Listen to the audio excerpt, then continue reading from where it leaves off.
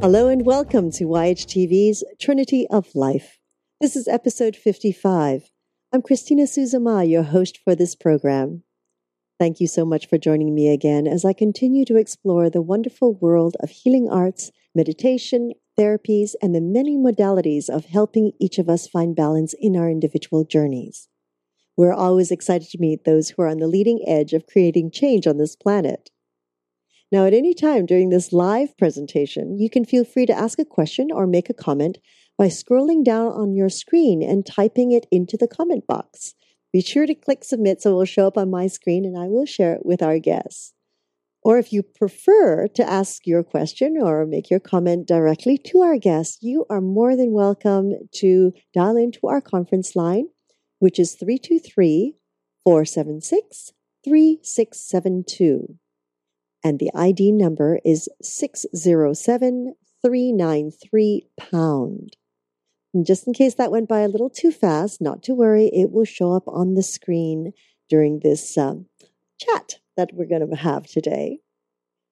Today is, I think, a very powerful day. We are going to be speaking on issues that every female has to deal with sometime in her life.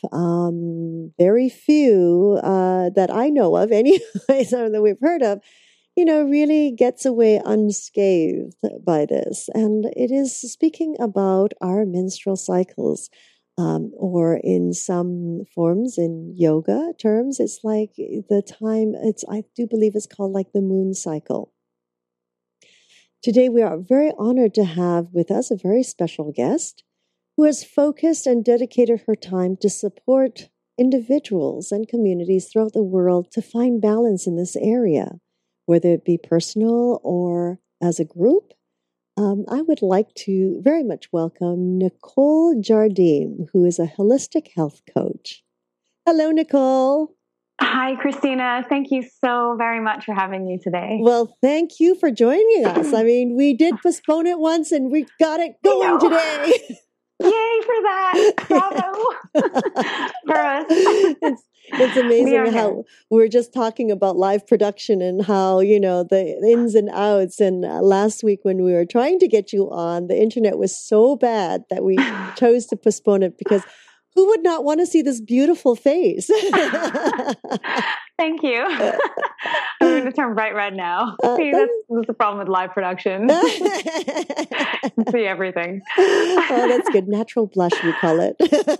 Something like that. Thank you so much, though. I'm really, really happy to be here with you guys. Oh, we're very excited because we know that you're friends with a very dear faculty member of ours, and yes. whom we cannot wait to get her on this show as well. And Absolutely. Her name is Jane Foody, right? Yes, Jane is amazing. I actually did a yoga teacher training with Jane in about 4.5 years ago. So it was an incredible experience, totally life-changing. And then she just randomly emailed me the other day and I was like, sure, I would love to be a part of this. It's so awesome. Fabulous. You see, it's the web of life. We all get connected, I know. It's the coolest thing ever. It's totally the universe. It's an amazing place. Yes, absolutely. And I always say, put it out there and it'll come back. It will for come. Sure. And people of like mind always come together in some shape or form. There's no doubt. I know. It's so true.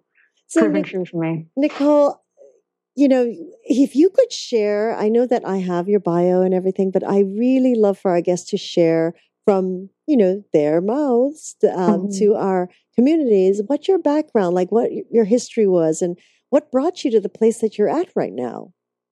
Oh, it's a long story. That's good. Of course. I know, right? Those are the most interesting. I know, seriously. Honestly, a lot of this started in my teenage years. I was that girl who was constantly having period problems. And I used to look at all my friends and they never really had any issues. And I was convinced there was something seriously wrong with me, as I think most teenage girls are these days, which is really unfortunate. But for me, it all started out okay. And then progressively over time got worse. And so by the time I was 17 or 18, 18, I wasn't getting my period for 3 or 4 months at a time. And I know a lot of young girls can relate to this, and conversations I've had with them now, a lot of women aren't getting their periods for various reasons. And so for me, that was a major, major problem. And so finally, I had thought initially that it was normal, and I was like, oh, whatever, I'm a teenager, it'll work itself out. And when it didn't, and it started to get progressively worse, I decided that I needed to go see the doctor. So I did. And, within a moment, she prescribed the pill for me. And so I was on the pill for years, because that was what I was told I needed to do in order to get my period and regulate my hormones. And so it wasn't until my early 20s that I realized that the pill was having a lot of negative effects on my body and my state of mind and my physical body. And I thought, okay, this can't be right. And so for me, I thought, okay, I have to try something different. And so I ended up randomly seeing an acupuncturist by a friend's referral. And within an hour, he had changed everything for me. I realized that, the food I eat and the way I take care of myself, all of these things have a profound effect on my menstrual health. And so that was the catalyst, and that was the turning point. And so I was in college at the time, and I started seeing this acupuncturist, like I said, and so he slowly but surely was influencing me in a positive way and telling me what I needed to be doing. And so I started making changes, and I started to see big results. I came off the pill. I got my period again regularly. And like I said, prior to that, I wasn't getting it for 3 or 4 months at a time. So I didn't know what was wrong. And it wasn't until probably like my maybe 24, 25 that things started to really regulate, and I was back to normal. And then I got into TV production. And if there is anything that's unfair to someone's personal life, it would be that business. Right? I'm sure you can relate. I loved it. It was what I wanted to do from since the time I can remember. I was probably maybe 14 or 15, and TV and film was it. And I thought, okay, I've made it. I'm working on TV, MTV Video Music Awards. I'm doing all these cool things. And I thought, okay, like I can totally rock this. Except I couldn't.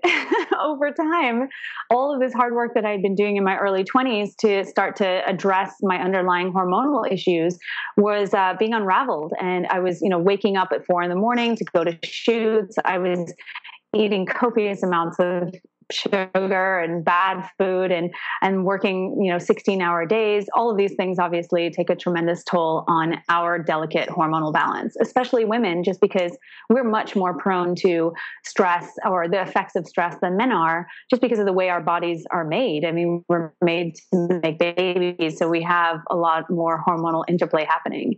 So for me, it was pretty detrimental. And so over time, I ended up falling right back into this place of really painful periods and heavy periods that would, just keep me home, knock me out. I remember laying like under my desk on a location shoot one day.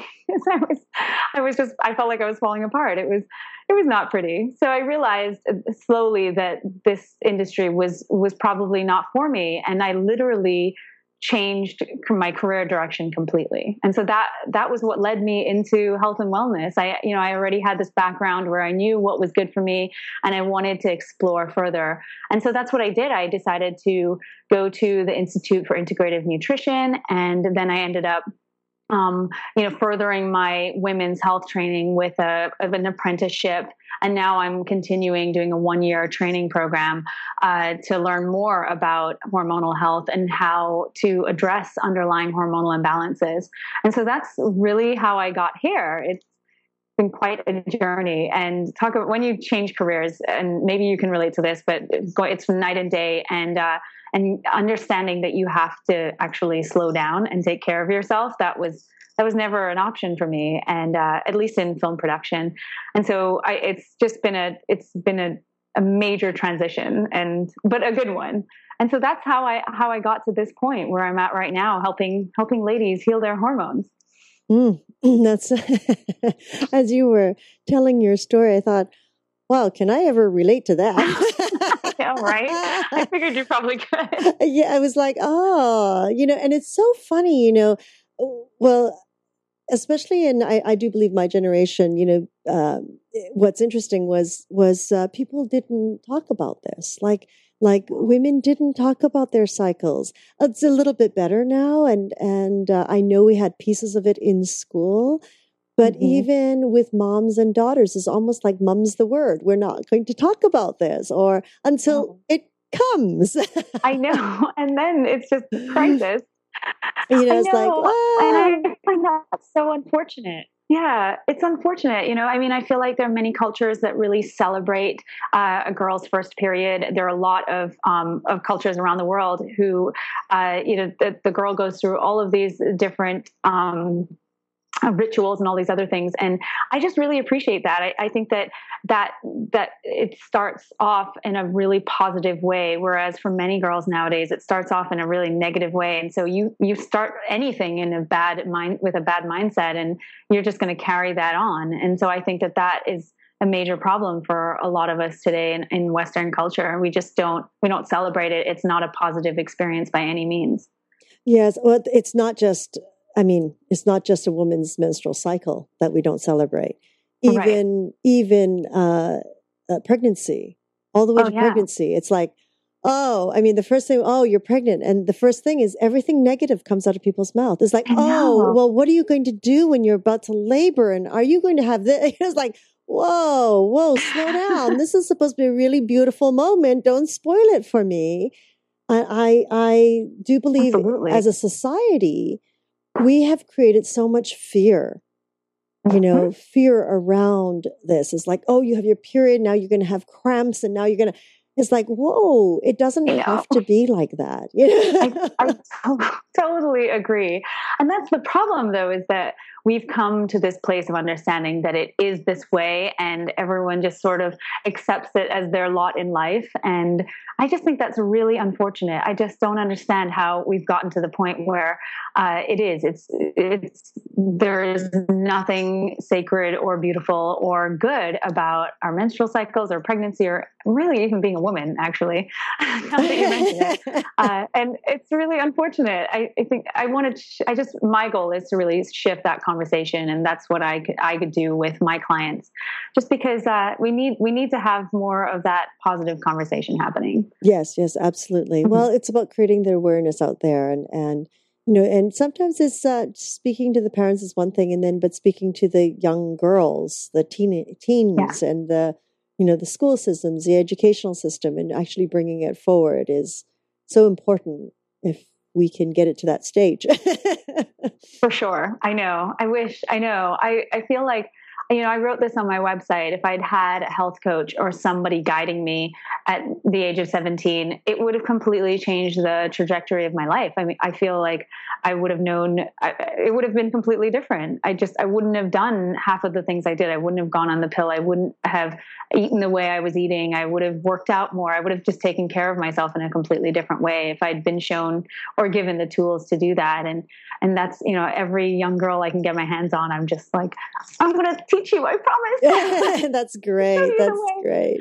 But when I think about it, it starts even well before 17, because I was put on the pill when I was 13. Oh, exactly. When I was 13 to regulate everything, because my cycles were so strong in the means of I wouldn't get up in class. I would till everyone would leave for recess so that I could go to the washroom and clean up because it was that bad. So what happens, you go on the pill, get things regulated, like you, and the next thing you know, it starts creating all this other havoc that Absolutely. We have no idea. We have no idea what it does from a very early age, Mm-hmm. I know. I agree completely. I mean, we're putting these girls on the pill who are so young. Their bodies are absolutely still developing. They have many more years to go. And we have no idea what we're doing. We're stunting that. And so many women who have spent a long period of time on the pill, they lose their libido completely because especially the low dosage pills, they give you a very low amount of estrogen and testosterone, sometimes just not enough for some of our bodies. We need more and we're not getting more. And so it completely kills our libido and causes a lot of other issues, like things like joint pain. I had a lot of physical pain, a lot of stomach issues. so things like that happen, and we have absolutely no idea why. And there's nothing, we're not told about it, and it's not really written on the piece of paper that comes with the pill either. So maybe not now. In in my day, the print was really fine, and they were like about 4 or 5 pages worth of the print. Oh, right. Well, yes, I suppose there is. It's just that who's reading it? I know. That's the point. Is like you're hoping that your doctor is prescribing something that will make you feel better, right? And that will do you good. It does initially. That's, it's great. Yeah, you feel like $1 million, but then. But Nicole, it all comes back down to as well the parenting. I mean, why wasn't the conversation between mother and daughter first? I know, it's interesting. Yeah, I have this, I've had this conversation with my mom just in terms of understanding what the last generation was like. And it isn't, these are not things that were discussed at all. And for me, we had a little bit of a conversation and I got a book, which was very informative. But it just isn't. I think that there's, again, it's our society. It's something that it's so taboo. Mm-hmm. And we're only now coming out of that and starting to have these meaningful conversations. Mm-hmm. Mm-hmm. It's quite amazing. I know that some of my friends I have a son and he is 6 years old and he is already learning about a woman's menstrual cycle. And part of it is because I said, really? it's about he will get to an age where he's going to honor it and he's going to be compassionate about it, as opposed to, you know what happens in school. We were all there.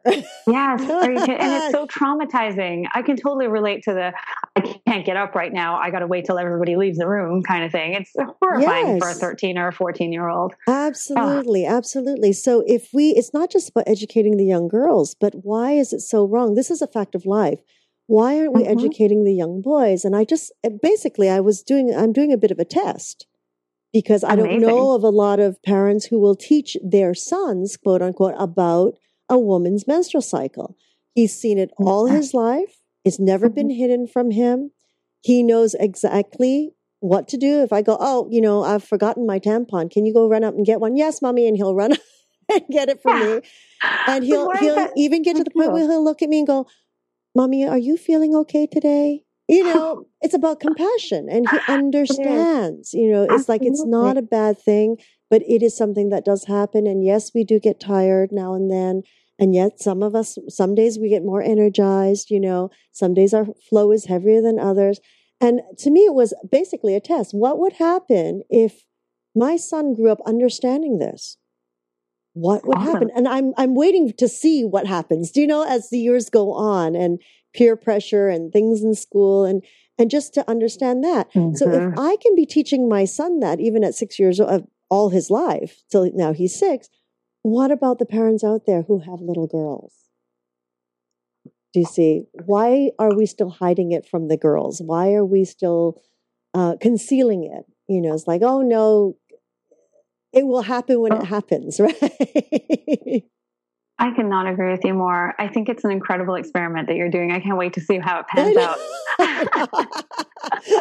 Me too. I know. I think it's so amazing. I honestly don't know anybody else who's doing what you're doing, and I think it's so commendable. And why should it be strange and weird? And I think it's amazing. I really do. I love that. Well, it's a part of life. So the more I do believe they understand, it makes it easier for us later and easier for them, right? Mm-hmm. So I know exactly. It won't be this like minefield that they're trying to navigate later on. Exactly.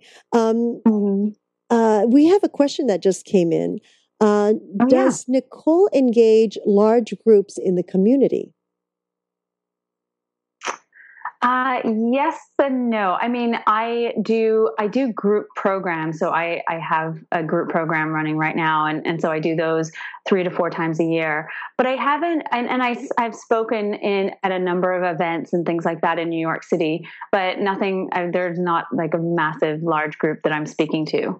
Why do you want to have me come talk to you? That might be it. Definitely the question that comes back out to out there is, would you like Nicole to speak for you in your community? We could always do it through Skype like we are now, you know. Exactly.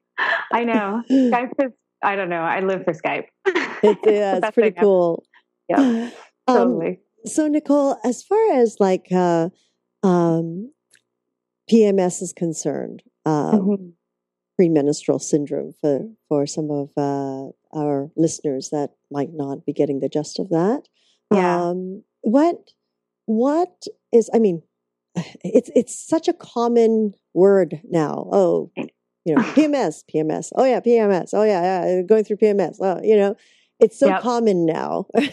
I know. It's like a verb, a noun, and an adjective. Yes. Tell us a little bit about that. Tell us a little bit about what to become aware of, or how to prevent it to the levels that it gets to. Oh, for sure. I mean, it is, it's rampant in our society. And unfortunately, we were talking about having that conversation as it spanned beyond the PMS jokes, so to speak. And, you know, I think we're getting there, but it is, you know, it's a syndrome essentially, and we've got emotional symptoms as well as physical symptoms that come with it. And for the most part, I think something like 85% of women will deal with some kind of PMS symptoms at some point in their life. For many women, it's chronic, and they don't feel like there's any relief. But there really is. I mean, so when we talk about PMS and we talk about emotional symptoms, so we're talking about things like anxiety and panic and depression. A lot of women say they have a mini depression at you know, a week before their cycle starts. And then on a physical level, there's weight gain, there's the bloating, there's acne, there's all kinds of stuff happens. A lot of women say to me they can't even walk in front of a the bakery, or like the bakery aisle at that time of the month, because their sugar cravings are so crazy. So there are a lot of the time we're told, oh, this is in our heads and that kind of thing. But there is such a major hormonal cascade happening in your body at this time of the month. It most definitely is not in your head. So if anybody tells you that it is, it most definitely is not. I mean, technically it is in your head, and that's affecting your physical body. So if you want to put it that way. So what happens is, for many of us, we're chronically stressed, and when our bodies are in that alarm mode or that chronic state of chronic stress, we produce a lot of cortisol. And cortisol, as some of you may know, is the stress hormone. And so we're going to produce cortisol to meet our stress demands at all times. It's almost like it's the dominant hormone, so to speak. And once we have chronically high cortisol levels, it actually suppresses the production of our vital sex hormones like estrogen and progesterone and testosterone.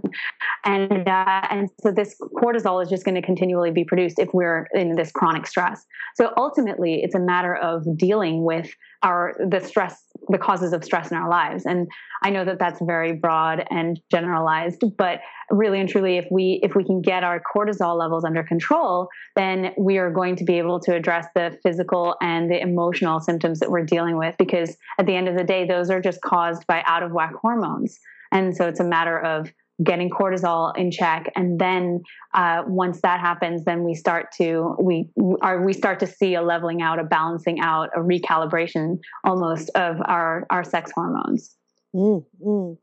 So what would, okay, so that's stress, right? Yes. Okay, I can see it with teenage girls, you know, with their exams and things like that, peer pressure, pressure at home, teenage life. What can we? Oh, I know. Don't take me back there ever. I know. When people go, don't you want to be a teenager? I go, no. Good where I'm at, thanks. Yes. And then, of course, when we come onto college students, same thing. It's, the stress of studying and partying, peer pressure, still the same old. And then we get into our adulthood where we're actually out there and working and having to pay rent and etc. bills. So, and more so for women today, because I think it was very different 30, 40 years ago. For as sure. now is usually it's a working household now. Everyone Right. is working in some way. So those levels get, the stress levels really come on. Would you say stress is one of the main factors that you've seen that creates this high level of cortisol?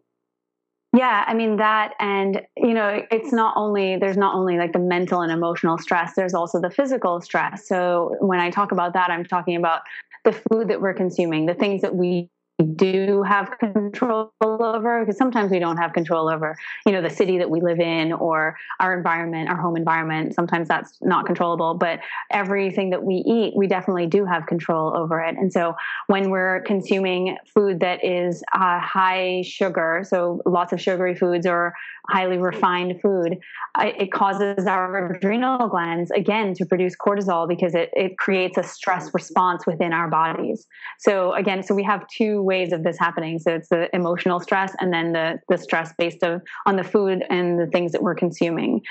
So those two things, they tend to be combined for many of us, and so a lot of us are stressed out emotionally, and then we eat really badly, and then this creates an even bigger cortisol surge. And so then what happens is cortisol actually suppresses the production of progesterone, and progesterone is known as the pregnancy hormone. It's needed to get pregnant. It's needed to maintain a pregnancy, and it's also it's very high in the period right before you get your period. And so what happens is if we don't have enough of it, we end up having higher estrogen, low progesterone, and that's what causes this anxiety and the depression and all these crazy things to happen. And of course, we'll have the high cortisol to go with it. So that, of course, is meant to get us out of like a fight or flight situation. So we're in a place where we're so stressed, we're producing lots of cortisol, we don't have enough progesterone, and we're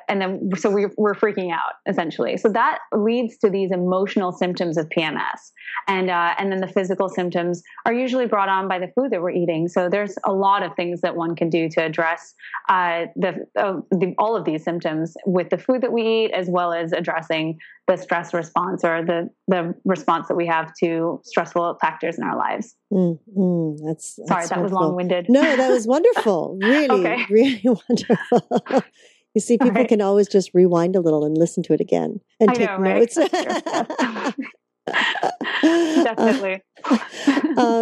So can I relate to all that sugar crave and the whole bit, had all that, but I was also always loved desserts. I would do double whammies, pint of Haagen-Dazs every night, things like that. It's terrible, isn't it? And it's crazy because I think that we learn those habits as kids. We're given something sweet for our birthdays. We're given something sweet when we do well in school, or there's always a reward. And so as adults, it's a much harder habit to break because sugar, of course, is really addictive, and then we associate it with feeling good. And but it doesn't, not so good. No, in my experience. And it's funny. This generation sort of knows that, but it's such. I find so many parents, being amongst parents, find it so difficult to shift that. Yes. It's I see that too. And I'm not a parent, so I'm in no place to judge or say anything about it, but I do see that a lot. Yes. Yeah. And it's really interesting. For us, we tend to have more fruits as the treats, and I make my own popsicles and things like that out of fresh fruit. So there's no added sugar or anything like that. I mean, that's already a lot of sugar. Yeah, exactly. Especially out here in California, it's amazing what the fruit tastes like out here. I know, so jealous. Yeah, and it's like, fresh. All those dried fruit that's candy, sweeter than candy. Totally, it really is. I know people just don't realize it too. Yes, exactly. Mm-hmm. But it's a very interesting stage, and boy, I mean, ladies out there, I totally relate to having those sugar binges completely. And it's really interesting how working on production, which you very well know, we are there first thing in the morning, before actors, before the talent, before everyone else. And then we're last to leave Exactly. Right? And I know that I would tell people, I'm usually not into donuts, but for some strange reason, when I'm working on a production and I have to be on set by 4:00 in the morning, you better have that donut waiting for me at 5:30. Okay. Whether I be in front of the camera or behind the camera, craft service knows, have that donut waiting for her. And it's just a regular glazed donut with my coffee. I said, you'd think I'm playing a police officer right now. But where's that donut? And I have to tell you, that's what we do. To this day, okay, if I have to be up that early, there is something about the rush that donut gives me that pushes me through that day. It's a weirdest psychological crazy conditioning, right? Crazy conditioning. So this whole donut thing with police officers, I kind of got it, But and the stresses that we're running into. I can so relate to this. It's really funny, isn't it? And so I know it's just hilarious. So what do we do? I mean, what do we do? Like when you have women that say, I can't go near the bakery aisle, I can't go near. What do you suggest that they shift and how? Because it's hard going cold turkey. It's impossible going cold turkey. Cold turkey is very difficult to do, and I've tried it many times and failed miserably, epically. Oh, are you guys there still? Okay, you can hear me. Okay, good. Just checking. There are a number of things, and my whole approach is introducing really healthy, nutrient-dense foods, and sort of crowding out the not so good foods, especially the sugar. And usually, when your adrenals are depleted and you've been producing too much cortisol over a long period of time, and they're sort of at the burnout stage, usually that indicates you'll have sugar cravings. So to me, if someone has sugar cravings, it's usually indicative of adrenal burnout or high cortisol levels, something like that. And then of course, if you're not balancing your blood sugar at every meal, that is truly a sign that you're going to be scarfing down a piece of chocolate cake at 3 p.m. I was so that girl. And talk about that donut thing. I've never eaten that kind of stuff in my life for breakfast, but on set, that's exactly what I was doing because I was stressed from the moment I got there. So yeah, it was just one of those things. And so when you're stressed, you need to feed that, and sugar is the easiest way to do it. It keeps you alert. It boosts your serotonin levels almost immediately, and then of course you crash miserably, and then you want some more. So that then you end up on this roller coaster and that sort of sick cycle. So for me, I strongly recommend to all women and men too to be balancing your blood sugar at every meal. And so what that looks like is having a good amount of complex carbohydrates, protein, and fat, like good fat in each meal. And if you can stay full for 4 to 6 hours after a meal, then you will absolutely know that you've balanced your blood sugar. Because if you haven't, then you're going to be starving and ravenous and wanting sugar or something else within a couple of hours. So that's the test. That's how I tell people what I tell people to look for. And so, when you're having, complex carbohydrates, these are things like quinoa or brown rice or something like that. I don't really eat wheat. I find that gluten really messes with my system. And for many women, it does too. And I have found that once women take gluten out of their diet, they see a remarkable difference, because gluten, if you have any food intolerance, it's going to cause inflammation in your system. And if you have inflammation, it's more than likely you're going to have physical pain when you're having your period. So you're going to have painful periods. But once you take out that offending food, that inflammatory food, your reproductive organs respond well, and they like you again. They don't want to rebel. Oh, they're So, being nice so to that's, me. yeah. I know they're being nice to me again, but yeah, I mean, food is amazing. It's one of those things if we are, sugar, like here's a crazy statistic. Women who consume sugar are 275% more likely to be having PMS, like crazy PMS symptoms. So if you take or you reduce it, I mean, if you cut it out significantly, then you're going to definitely see a marked difference. And for me and many of my clients, they have. And so like I said, so you want to be balancing your blood sugar at every meal. You really want to be including a lot of fiber.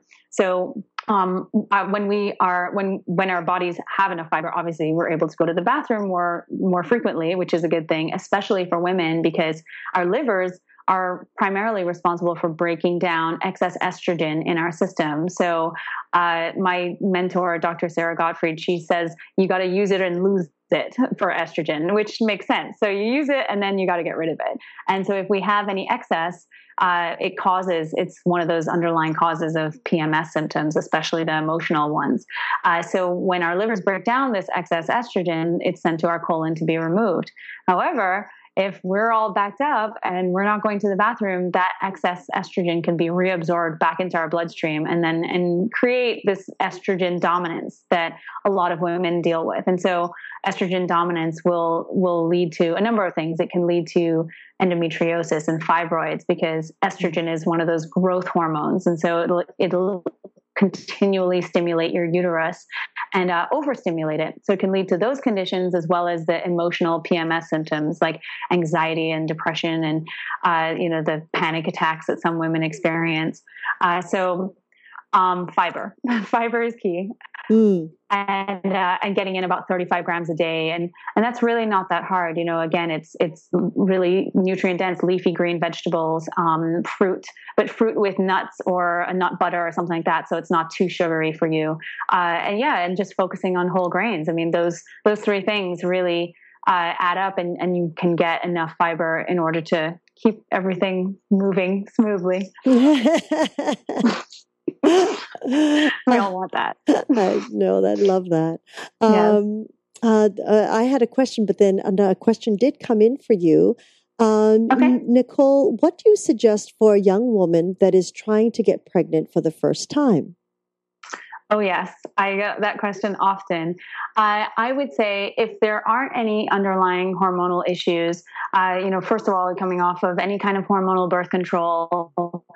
And, I really feel strongly that motherhood starts before you've even conceived. And it starts in preparing your body and being in the most optimal health for this baby that's going to live within you for 9.5 months. And so I'm a big proponent of doing some sort of cleanse, and just like even a food-based cleanse where, maybe for a week you're just doing vegetables and grains and like lemon juice, green juices, things like that. I think that when you cleanse your body, you're removing a lot of toxins that have built up over time. And of course, your baby is going to not only take the good stuff from you, but it'll also take the bad stuff. Many babies now are born with over 200 different chemicals found in their umbilical cord blood. And that's because of our chemical exposure. So I'm a huge proponent of doing some sort of cleanse before you get pregnant. Also, just eating to balance your blood sugar, because you want to be able to stay basically as healthy as you possibly can. So you want to be as healthy as you possibly can when you do decide to get pregnant. And so balancing your blood sugar, getting in lots of fiber, eating tons of leafy green vegetables, things like that. And, again, like having good quality protein in your diet too. A lot of people don't get enough protein sometimes. And so then that leads to like sugar cravings. I mean, reducing sugar, caffeine, dairy as well has been implicated a number of times in reproductive health issues. A lot of the time when women cut dairy out of their diet, especially conventional dairy. So we're talking about pasteurized, homogenized, regular dairy. They end up having a reduction in things like endometriosis and all these other conditions that can be caused by, wacky hormones. So those are the main things that I would recommend for somebody who's trying to get pregnant. And even if you're not trying to get pregnant, I kind of still recommend them. I was going to say, yeah, well, that sounds like what we all should be doing anyways. Yeah, exactly. For the most part. Yeah, pretty much. Yeah, well, from, as they say, what we make inside us is what we're made of. So clean up, Absolutely. ladies. I mean, the food that we're eating now. Yeah, exactly. I mean, I learn this all the time. I'm constantly relearning this, but what we are consuming now affects our genes. And, there's this idea of the concept of epigenetics, where what we are eating and the way we're living our lives has a profound effect on our genes and the genes of our children. So we need to, talk about having an effect on generations that come after you. What you eat now is going to definitely impact your child's genes as well as your grandchildren's genes. Absolutely. We had an interview with a naturopath. Mm-hmm. I don't quite remember which episode that was, but Dr. Nick Bitts, and he has gotten quite deep into environmental medicine. So it's not even just what we're putting in our bodies and what we're doing, especially what your comment that you just made about the number of chemicals they're finding in the umbilical cord now. Boy, that'd be interesting to test. So in the environment. I know. Isn't it frightening though? Yes. Even our mattresses. And he was talking about mattresses and taking the shoes off before people walk into their homes, which being Asian, I lived my life like that. So that's okay, That's normal. Yeah. But here you are in New York City, I tell you, from the things that drip off of air conditioners onto the streets, what we're trekking into our homes is, it's really, it's quite frightening to a certain point. I don't want to say that necessarily because create another level of fear, but it's really we want to create another level of awareness of what's out there. For sure. Oh, there's no doubt. Absolutely. I don't want to scare people. I really want people to be empowered in their own knowledge and know that they're not helpless in this and that they have complete control over their lives and over what they put in their bodies and what they're exposed to. I know, I live in New York City, so I get that I'm going to be breathing not the cleanest air. And so I'm okay with that. But I really try to make up with it. I have a natural mattress. And because again, the mattresses are formulated using formaldehyde and lots of plastics and all these different chemicals. And then you're going to sleep on that thing for a good 5 to 10 years. So a lot of people say, well, you can't sleep, or you have, you have some kind of sleep issue and headaches and things like that because you're sleeping on a bed of toxins. So again, it's just a matter of educating yourself, and especially women with the personal care products. I am a huge proponent of using as many natural personal care products as possible, especially the ones that you would put on your body, like body lotion and shampoo and conditioner. Those are the main ones that you want to just work to replace because you're constantly exposed to those. And there, I think, something like 500 chemicals that we're exposed to, the average woman is exposed to before she even leaves the house in the morning, just from her personal care routine. Oh my. I'm totally depressing everybody now. Well, I'm hoping that I'm not of the average. It's kind of crazy. But again, it's just a matter of being aware and just making shifts slowly but surely. Yes. Yeah, absolutely. I love it. It's like we can go on and on with all the things that we have around us. It's pretty amazing, isn't it? Totally could. It's crazy. What we're talking about women and how to rebalance hormones and things like that right now. But honestly, it does affect men in the sort of the same way. I mean, they're human too. It's hormonally a little different, but I don't find as many men consume as much sugar. Yes, I know. In a different form, So, so as far as like the sugar cravings are concerned, I don't hear a lot of people, more and more so now, that where they're going, oh, I really need those greens, I know. Here in California, I hear that a little bit more often nowadays. And for me, I'm one of them. It's like, forget it. I need a salad today. I really need a really green arugula salad. Yes. I can totally relate to that. Right. But it took me quite a while to get to this stage. I mean, it's taken me quite a while to get to the point where I look at something and go, okay, instead of having 2 desserts for myself or even 1 dessert, it's like, okay, we're getting a dessert and we're sharing it amongst 4 people. If we even need to do that, right? Yes, exactly. So, Nicole, a question, a comment, I guess. Thank you, Nicole. Just great information about making a shift away from so many toxins. Thank you. Yes, it is. It's baby steps. You've got to look at it that way. Otherwise, we'll all be overwhelmed and just give up all hope. Okay. So would you, one of the topics that I did want to cover was about infertility. Yeah. Because a lot of people are being affected by that as well. And there has been, it's amazing, the numbers. And of course, the list goes on about how certain uterine cancer, breast cancer, things like that are affecting women. And do you think it's all tied together in some way with, the stronger PMS symptoms and, the stresses and the low libido? Do you feel that is tied in with the infertility that's happening? The main cause of infertility in the U.S. and pretty much in the Western world now, it seems, is something called polycystic ovarian syndrome, or PCOS, it's known for short. And so PCOS is a condition, or it's a condition for many women that's caused by insulin resistance, where our bodies have become resistant to what insulin is supposed to do, which is basically take sugar out of our blood and transport it to our cells.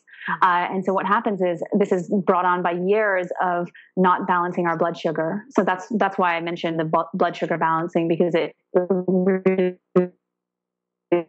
is key to keeping our hormones balanced.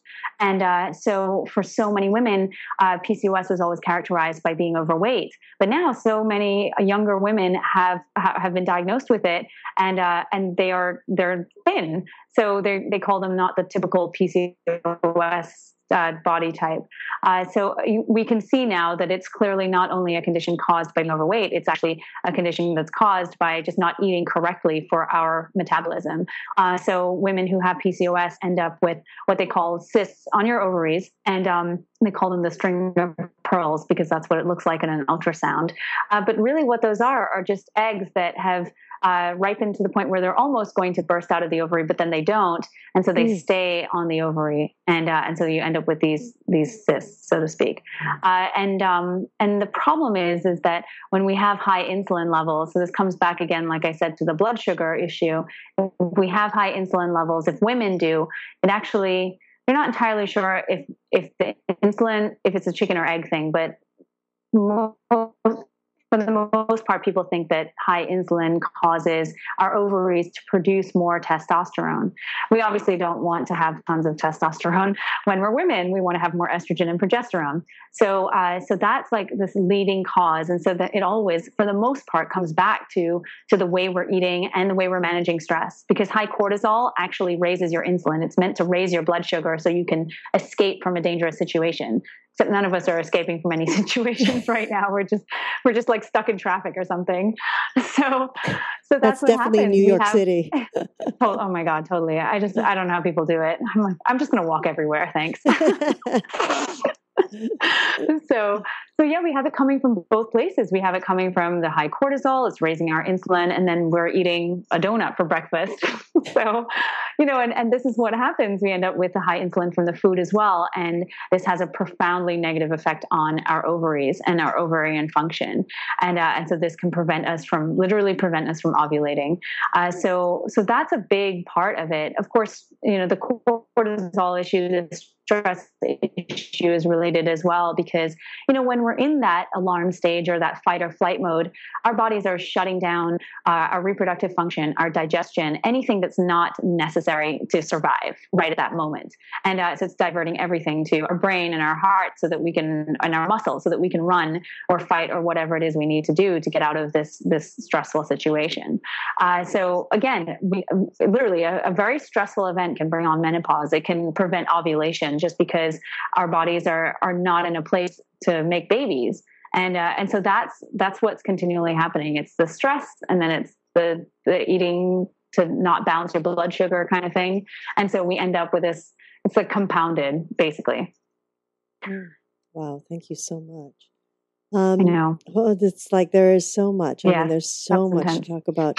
Now, when you talk about sugars and balancing the sugar in our diet, of course, a lot of people think of, the white sugar that we're all brought up with, and the sugars that we would add to things, which is, for most people, it's white. And a lot of people are getting more and more conscious about going into the raw sugars, into the agave syrups, into the maple syrups and molasses, and, the people are attempting to make shifts. Now, are you adding those natural sugars into this whole realm of cutting back on sugars?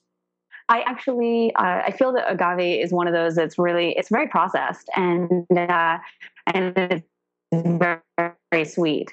So I really ask people if they're going to have, we live in the real world. If you're going to have something sugary, make sure you've had a meal first, so that that doesn't have, it doesn't go straight to your head, because that's what will happen. If you have it on an empty stomach, you're going to, for many people who don't eat sugar a lot, or if they do, it's basically it's having a really strong effect on your body. So it's immediately being converted into sugar in your body, and going straight to your head and affecting your entire everything that your body does, all your bodily functions.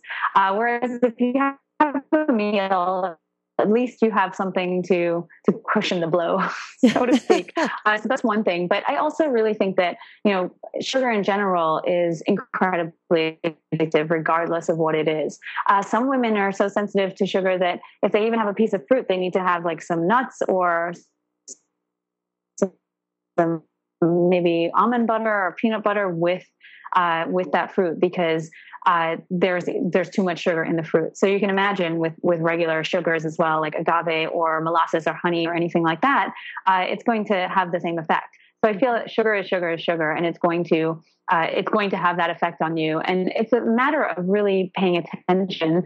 I think that's the other thing too. We've been kind of told to tune out to what our body is really telling us, or the messages our bodies are sending us. And that's really unfortunate, because we're the only ones who can make the changes and understand what's going on in our own bodies. And if you aren't listening, then your body's going to continue to send you signals, and we're not paying attention. And that's really detrimental in itself. So I think for many women, it's a matter of turning back on back onto what your body is telling you. And so pay attention to how you feel after you've had this. Like if you feel really, really excited and after you've had sugar, and then you feel a crash an hour or two later, then you know that you've probably had too much sugar. And so it's a matter of just reducing. And again, having smoothies, I think smoothies are an amazing way to combat those kinds of sugar cravings. For me, they've been a lifesaver. And it's just a matter, again, of there's lots of resources online for making great smoothies. And so that's one way to combat sugar cravings. And there are other things too, like a square of dark chocolate, it's not going to kill you. And, again, it's all about not going to the point where you're going to have this huge sugar spike and then crash, basically. Right. Okay. So ladies, you've heard it. Even natural sugar, be aware. Yeah. Sorry, girls. And it's very interesting that you were saying about agave being so processed, because that's another area that a lot of people don't take into consideration. Like honey, if you say you're doing raw honey. What they do well, unfortunately. Say again, sorry. Can you say that again, Nicole? Sorry. Oh, no, I was just saying with agave, sorry, I was just saying with agave, there's really good marketing. So we're led to believe that it's good for us or that it's a better alternative. But like I said, again, this is, if you look on the back of, just look at the ingredients. If anything is over 9 grams of sugar per serving, then you want to be really cautious with it. That's how I look at it. Oh, anything over 9 grams of sugar per serving. Is that what you said? Yes. Yeah. So anything over 9 grams per serving. Yes. Anything over 9 grams per serving. You want to just really consider limiting it. Well, now they're coming out with like coconut sugars and, just a number of things now. I know. It's terrible. I think coconut sugar is okay. I think it's definitely lower on the glycemic index than many other sugar alternatives. Yeah. And then also, I'm a huge proponent of coconut butter. Mm-hmm. I just love coconut butter. It's literally the coconut all ground up, and you live in California, so I know you know what it is. But a lot of people don't. For a lot of people, yeah, they know, and it's such a great alternative. You can use it. I use it in my smoothies to make them a little bit sweeter sometimes. Sometimes I just eat it by the tablespoonful. And coconut butter is one of the great. The whole coconut, and it's delicious. It's very low in sugar, so it's one of my favorites. Oh, there you go. Coconut butter. Good substitute. I know a lot of that's coming out. The coconut sugars, the butter, the oils. It's pretty amazing what they're coming out with these days. Nicole, we're coming to the top of our hour. If you could give women a list of 3 to 5 points just to become aware of those, of shifting in a step-by-step process, what would those points be? Right. So the first thing is that I want people to really pay attention to how they feel after they eat. I think that's the main goal here. Food affects everything. It's so powerful, good and bad. So the first thing is to really pay attention to how you feel after you've eaten a meal or a snack or anything really. And make a note of it even. So the first 15 minutes and then like an hour to 2 hours after you've eaten. So that's the first thing that I think everybody should be doing to understand how food really affects them, because we're all different. We're all individual. And if we know what works for us and what doesn't, then we have so much power to affect change. So that's the first thing. The second thing I think is, like I was saying, to really work to balance your blood sugar. And so again, that includes complex carbohydrates, a good quality protein, and then a lot of vegetables, so a lot of and good fat, so good quality fat in each meal, and working to keep your blood sugar balanced, having with each meal as well, and even each snack if you do. Because again, that'll keep your mood stable. That will keep you from grabbing at whatever at 3 p.m. Because I know that lots of people have this 3 p.m. thing where everybody's wanting to eat cake or cookies or whatever is in front of them. So again, keeping your blood sugar balanced with each meal with protein, carbohydrates, and fat. The third thing I would say is when it comes to stress, there's a million things out there for stress. And so I feel like so many women we're sort of addicted to the struggle or the challenges of life, and maybe taking a step back and creating a do not do list, or just focusing on what it is that one thing that we can take off of our plates. If there's something that you feel really will deplete you and deplete those precious adrenals, then you want to focus on seeing how you can maybe do it better, or working smarter, not harder kind of thing. I'm a huge proponent of that. So that's the third thing, just really starting to look at all of the different responsibilities you have and seeing what depletes you, and seeing how you can shift it and maybe do it differently or try and not do it at all. I know that's very difficult, but it's a good place to start. And then another thing I would say when it comes to food and things like that is to really think about how like what it is that you want. So sort of having a vision. I think that's something I do with my clients, like creating a vision of what it is you want your health to look like. If you want a baby, then, creating that vision, even creating a vision board of what you want your life to look like, your physical health, your emotional health, and working towards that by only feeding yourself good things and exposing yourself to positive things. We're subjected to a lot of negative things, news media, whatever. It's all not so happy out there in the real world. So I think just creating a positive environment for yourself is really key to having what it is that you want. Whether, like I said, it's you want to get rid of that PMS, the PMS that's sort of been an issue for you for 10, 20 years, or you want to have a baby, or whatever it is. At the end of the day, you're the one who's in charge, and you can make it happen. But it's just a matter of having a vision of what it is that you want. I think that's really important as well. It's a little out there, but I think it works. That's a great list. Don't get overwhelmed, everyone. It's just a list. Just check them off one by one. I know. Oh my goodness. Wow. This has been a great moment with you, Nicole. We really appreciate you sharing, your expertise in this area. And I know that we can continue, like we could get part 2 and part 3, because we can delve into the minute areas as well. But this has been really wonderful. Thank you so much for honoring us. Oh, thank you so much. I'm so grateful that I've been on the show today. I really appreciate being able to share this time with you and all your listeners. Yay! Yay, thank you. Thank you. And of course, we'd like to thank Segovia and the Yoga Hub team for making it possible for us to even do this. And we would like to thank each and every one of you for joining us on this new platform of education and information. We're grateful for your continuous support and look forward to hearing your feedback on how we can serve you better. We invite you to join us live on Tuesdays for Magical Medical Tour at 10:30 a.m. Pacific, 1:30 Eastern. Wednesdays for Trinity of Life at 11 a.m. Pacific, 2 p.m. Eastern, followed every other week with Flowing into Awareness with Anatara.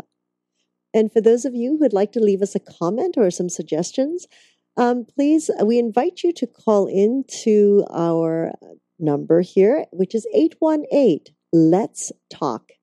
818-LETS-TALK. Thank you so much. And until we meet again, namaste.